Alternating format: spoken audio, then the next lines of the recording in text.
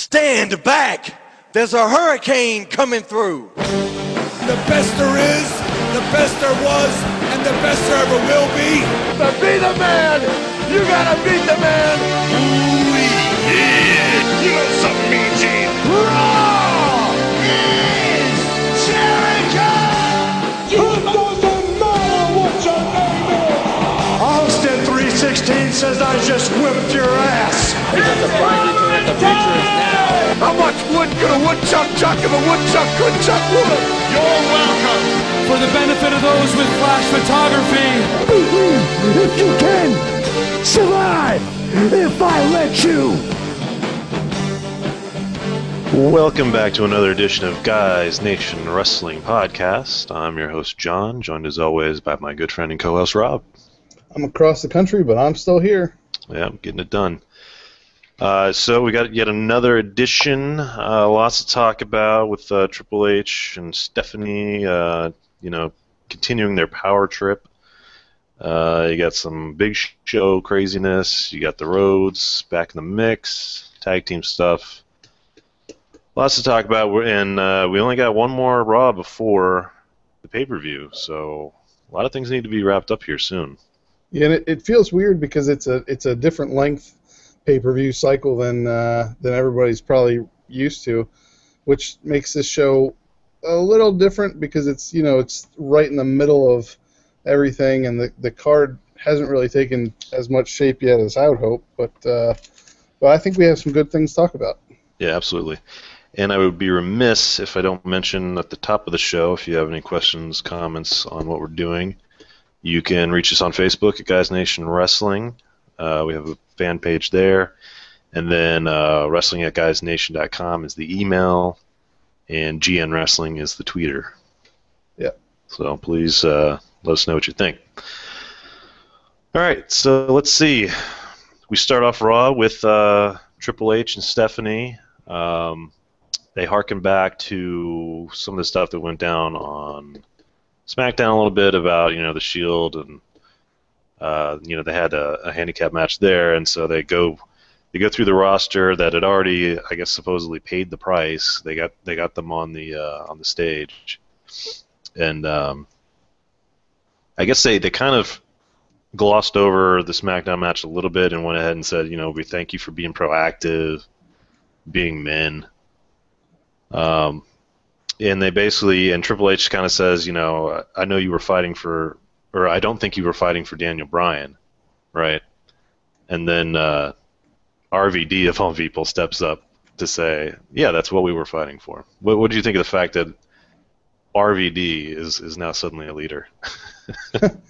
Well, it was definitely unexpected, but I guess out of that whole group, who are you going to have be the leader, I guess, but he's a de facto leader because they're trying to push him as a main eventer for the time being. He gets a lot of crazy pops from the crowd because he's got that popularity going on, and I thought it was weird. Definitely, as a fan who has been watching wrestling since before Rob Van Dam got into the business, and having seen Rob Van Dam's entire career, it does feel kind of weird to see him, as like, hey, I'm the voice of the fans. It's like not exactly what I'm expecting. And his timing was completely off. He basically interrupted Triple H. But yeah, I mean, you look at who's on the stage there, and it's really between him and Dolph probably at that point. Right. And I guess they just, the RVD is arguably bigger than Dolph right now. He gets bigger pops, and I guess would have to be the one to talk. Yeah, they certainly weren't going to pick one of the Usos, and I think it would have been great if Titus O'Neil would have spoken up, but well. Or Pancake Patterson, right? Right. So and then they kind of go down the list there of each guy. I was really hoping Triple H would forget one of the names, like when he got to Justin Gabriel or something. Right. But they they point out Dolph and say, what are you fighting for? This is a guy, Daniel Bryan, that's getting the opportunity that you should have. And then like R-Truth, I can't even remember the last time you were in a title match. So we're seeing this continued like kayfabe, they're bringing it right out all the realities of what these guys do. Yeah. What do you think of that? I thought it was interesting. I was wondering how far they were going to go. They didn't really get into R-Truth's whole feud with John Cena, and I was actually really hoping that they were going to mention R-Truth. I seem to remember you holding the NWA World Championship back in the day. Where you been since then? Because he definitely held it in TNA as Ron the Truth Killings. But I thought it had an interesting feel to it because what they're doing is kind of weird in a way. They're sticking up for a guy that they should be trying to push out of the way, but then again, you have to appreciate the logic there of saying, hey, look, we just want the power trip to stop, because if you weren't tripping on that guy, you'd be tripping on all of us. Right. So, yeah, and that's pretty much what RVD said, and I think he delivered at least that message pretty well. It does make some sense. And so then, Triple H kind of says, I know what you're really fighting against. It's been keeping you down for, the whole friggin' year almost. And he goes ahead and points out the Shield. Right. Were you surprised at that? Yeah, I was really surprised at that, and I thought it was really awkward because, if there's one set of people that Triple H and Stephanie, kind of have, if they owe their success to anyone, it's the Shield, right? I mean, the Shield has been the faction that has been their muscle. They're the ones that are essentially keeping people from rushing the ring. They're the front guard, right? I mean, for every match that they help Randy Orton through and put him in, Triple H and Stephanie actually have more to owe to the Shield than anything, which just kind of felt awkward to me. And I thought when Triple H said it that he was joking. Right. And I think the Shield did too. They kind of started looking at each other, like, is he being serious?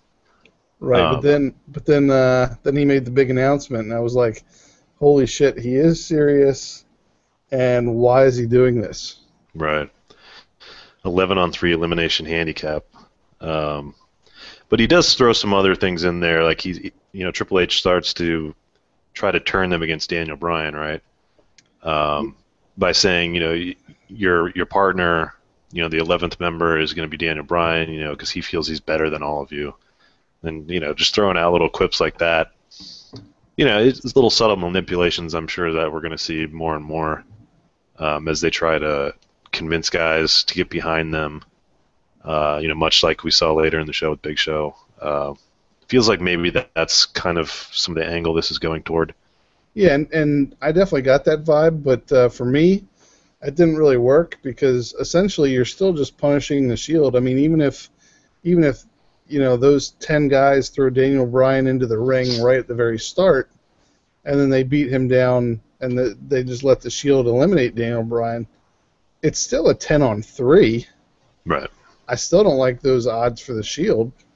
Yeah, absolutely. But I think the situation with the Shield is different because, I mean, even though, like you said, they kind of owe some of their protection to the Shield, obviously, but, the Shield have from day one been positioned as mercenaries that don't necessarily work for anyone. They can change their mind at any time. Potentially, maybe Triple H and Stephanie are going to eventually think they don't need the Shield anymore once they get the Big Show and other guys like that on board. Yeah, and I think that would be an interesting way to take the Shield and go ahead and turn them face at some point.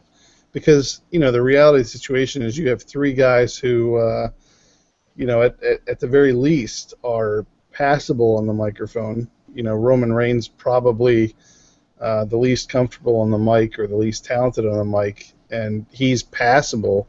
But they're all great in the ring, for my taste anyway. And Dean Ambrose is excellent on the mic, and from what I've heard of Seth Rollins, he's good on the mic. So, they eventually need a way to turn them face. So I think that would be the way to do it. Yeah, I agree. And that's a huge part of being a face is being able to carry the mic. And, I wanted to point out, and we talked a little before the show, is just the amount of work the Shield has been doing is just staggering. I mean, they're literally involved in a major match every show, not just Raw. I mean, they're SmackDown as well. And then, of course, the pay-per-views. And I'm assuming they're all over the house shows. And this has been going on for almost a whole year with them. And they've managed to stay somewhat fresh. I mean, I guess there was a slight lull there before they got some belts where people were like, well, I'm kind of tired of the Shield. But they've kept them fresh. But I do think, as you're saying, at some point they might need to go face.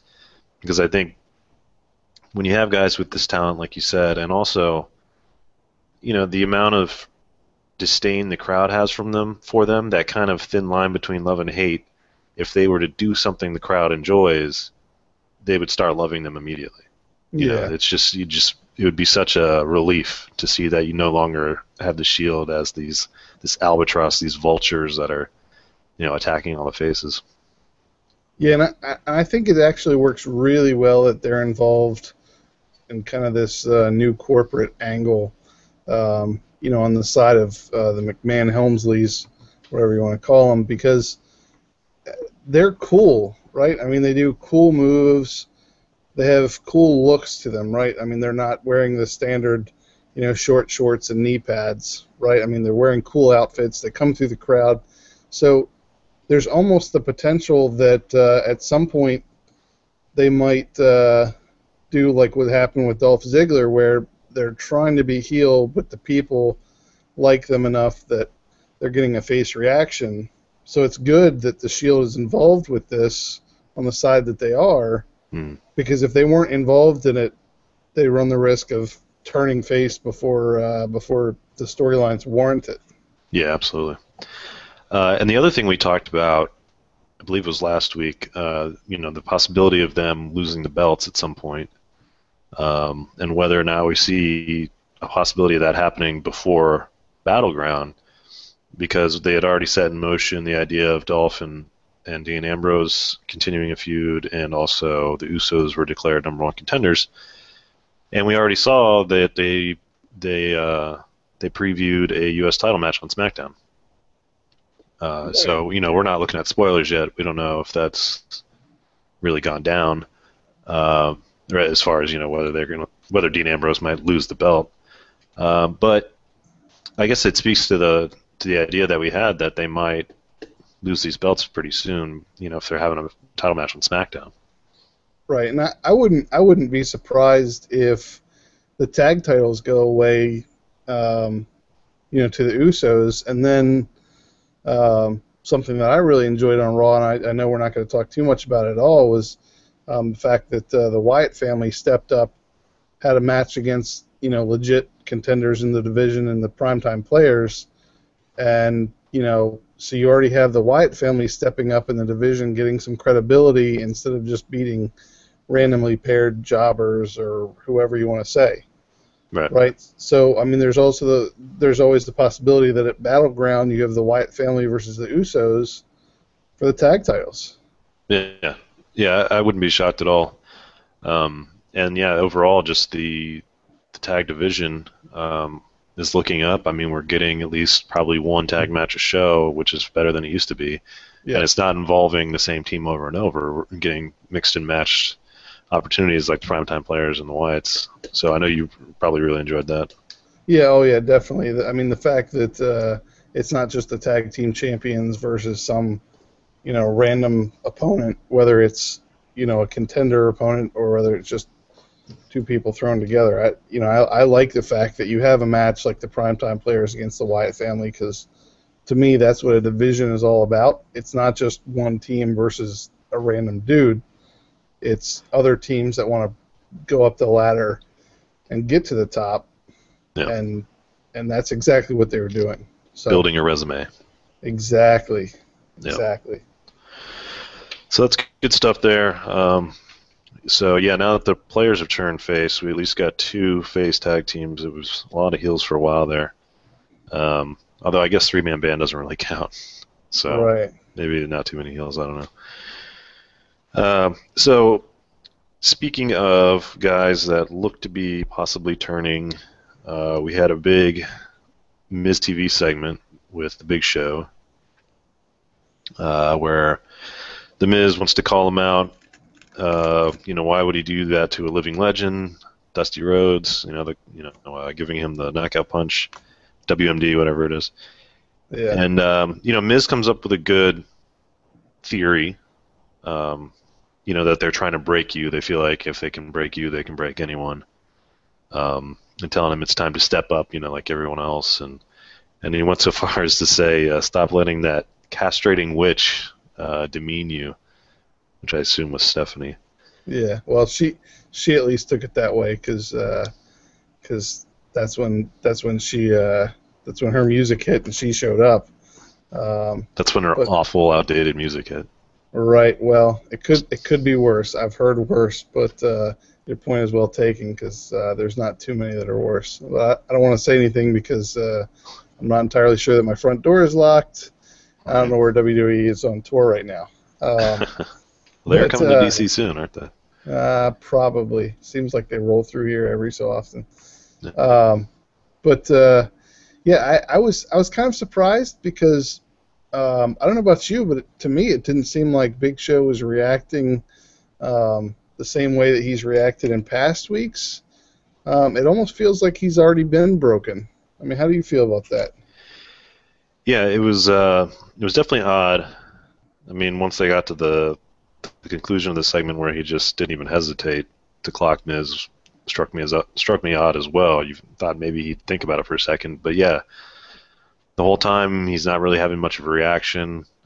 You almost get the sense that he knew this was going to happen. He knew that they had told him that you're going on Miz TV and you're going to knock him out. Right. And that he just didn't have a choice in the matter. So it was like at this point, he wasn't going to have that internal struggle. Whereas the other times they just present him with this situation and say, "Now you got to do it," and he has to think about it right then. It's right. He knew it already. Yeah, I mean, I half expected him to start getting a little emotional when the Miz was doing the build up to it before Steph even showed up. But yeah, I had the same reaction you did. In fact, I think I messaged you right after Big Show did his thing, and my reaction was, "Holy shit, Big Show!" Because Steph said, "Go for it, Big Show." Miz turned around, boom, knocked out, no hesitation. I kind of feel like Big Show is 3/4 of the way over to Team McMahon-Helmsley, whatever you want to call it. I feel like he's almost there. This will be his 67th heel turn, I think, right? Yeah. Something like that. It's not like he did something very, very similar to this back with John Laurinaitis, right? I mean, he was told to do something. He got fired. Then, the way he got his ironclad contract was, come back and be a heel. So, yeah. Essentially, that's not what he's doing this time, but it's close enough that I kind of say, okay, you hit rewind, you made a few edits, and here we are again. Yeah, that's the Big Show. Yeah, so, but the other part of this segment that I wanted to touch on was when Stephanie came out, and she pretty much just laid into the Miz. Yeah. You're the guy. Go ahead. You're the guy we send to the four corners of the earth, and we make you wake up early for radio shows. Yeah, the utility player. Right. That, when there's a radio show interview early in the morning, when there's a new, Stride Ride opening at the mall, whatever she said. A grocery store. He's been hanging out in his coldest sack of disappointment. Yeah. But she did the same thing that we saw earlier that they did to Dolph in R-Truth by saying, nobody likes a superstar who peaks too early. Right. Basically calling out the fact that he reached the pinnacle, getting that WWE title and main eventing WrestleMania, and has literally done dick since. Yep. Nobody likes a superstar who's pretty good in the ring, really good on the mic, but ends up hurting somebody, so they take him out of the main event. That's what she actually meant. But right. Yeah. So, this, like I said, this all ties in with what we saw earlier in the show, them calling out these superstars on, their careers, basically, that they're not where they need to be. So I feel like, this is the ultimate theme, and that's what they were almost explicit about it, saying, we were proud of you guys for stepping up, and so they're trying to play mind games with everyone and get everyone to be hungrier and I guess aggressive or ruthless aggression, whatever it's going to end up being. Right. So it looks like we're seeing that pretty consistently here. So despite how kind of disjointed some of it feels, there is a consistent theme there, I think. Yeah, and I think that's a great point that they are using a similar tactic on a lot of people, and there's variations on that, but and that's kind of why I wished for R-Truth they would have talked about how he or at least mentioned the fact that he won a world championship elsewhere, a decade ago or whatever. But yeah, I kind of like it.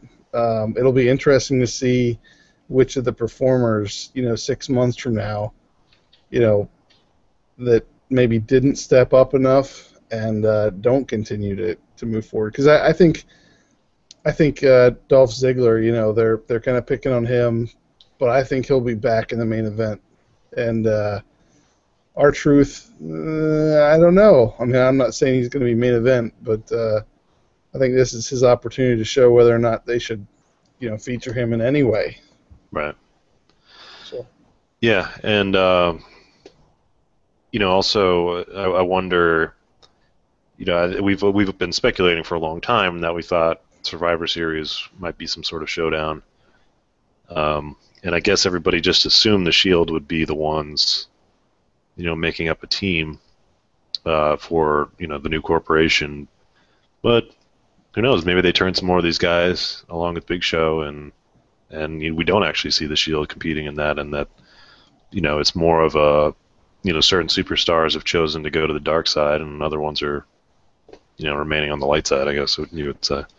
Yeah, I mean, I think you have the potential to have two different Survivor Series matches, one with the Shield and Randy Orton against a team, perhaps Daniel Bryan and 3 others, and then you could very easily have a second one where, I don't know, maybe The Miz turns heel, joins the group, maybe a few others here and there, and then you could have a second group of guys. Right? Yeah. So. Sure. There's a lot of ways it can go. I mean, we still got Hell in a Cell after Battleground before we even get to Survivor Series. Right. So there's a lot to be done. Speaking of which, we got a lot of topics we want to touch on in the second half of the show. Say something about AJ, the situation with CM Punk and Paul Heyman. Talk a little bit about the surprise guests on Raw. And we also saw a little interview with Stone Cold Steve Austin that we thought was worth a mention. We'll be right back.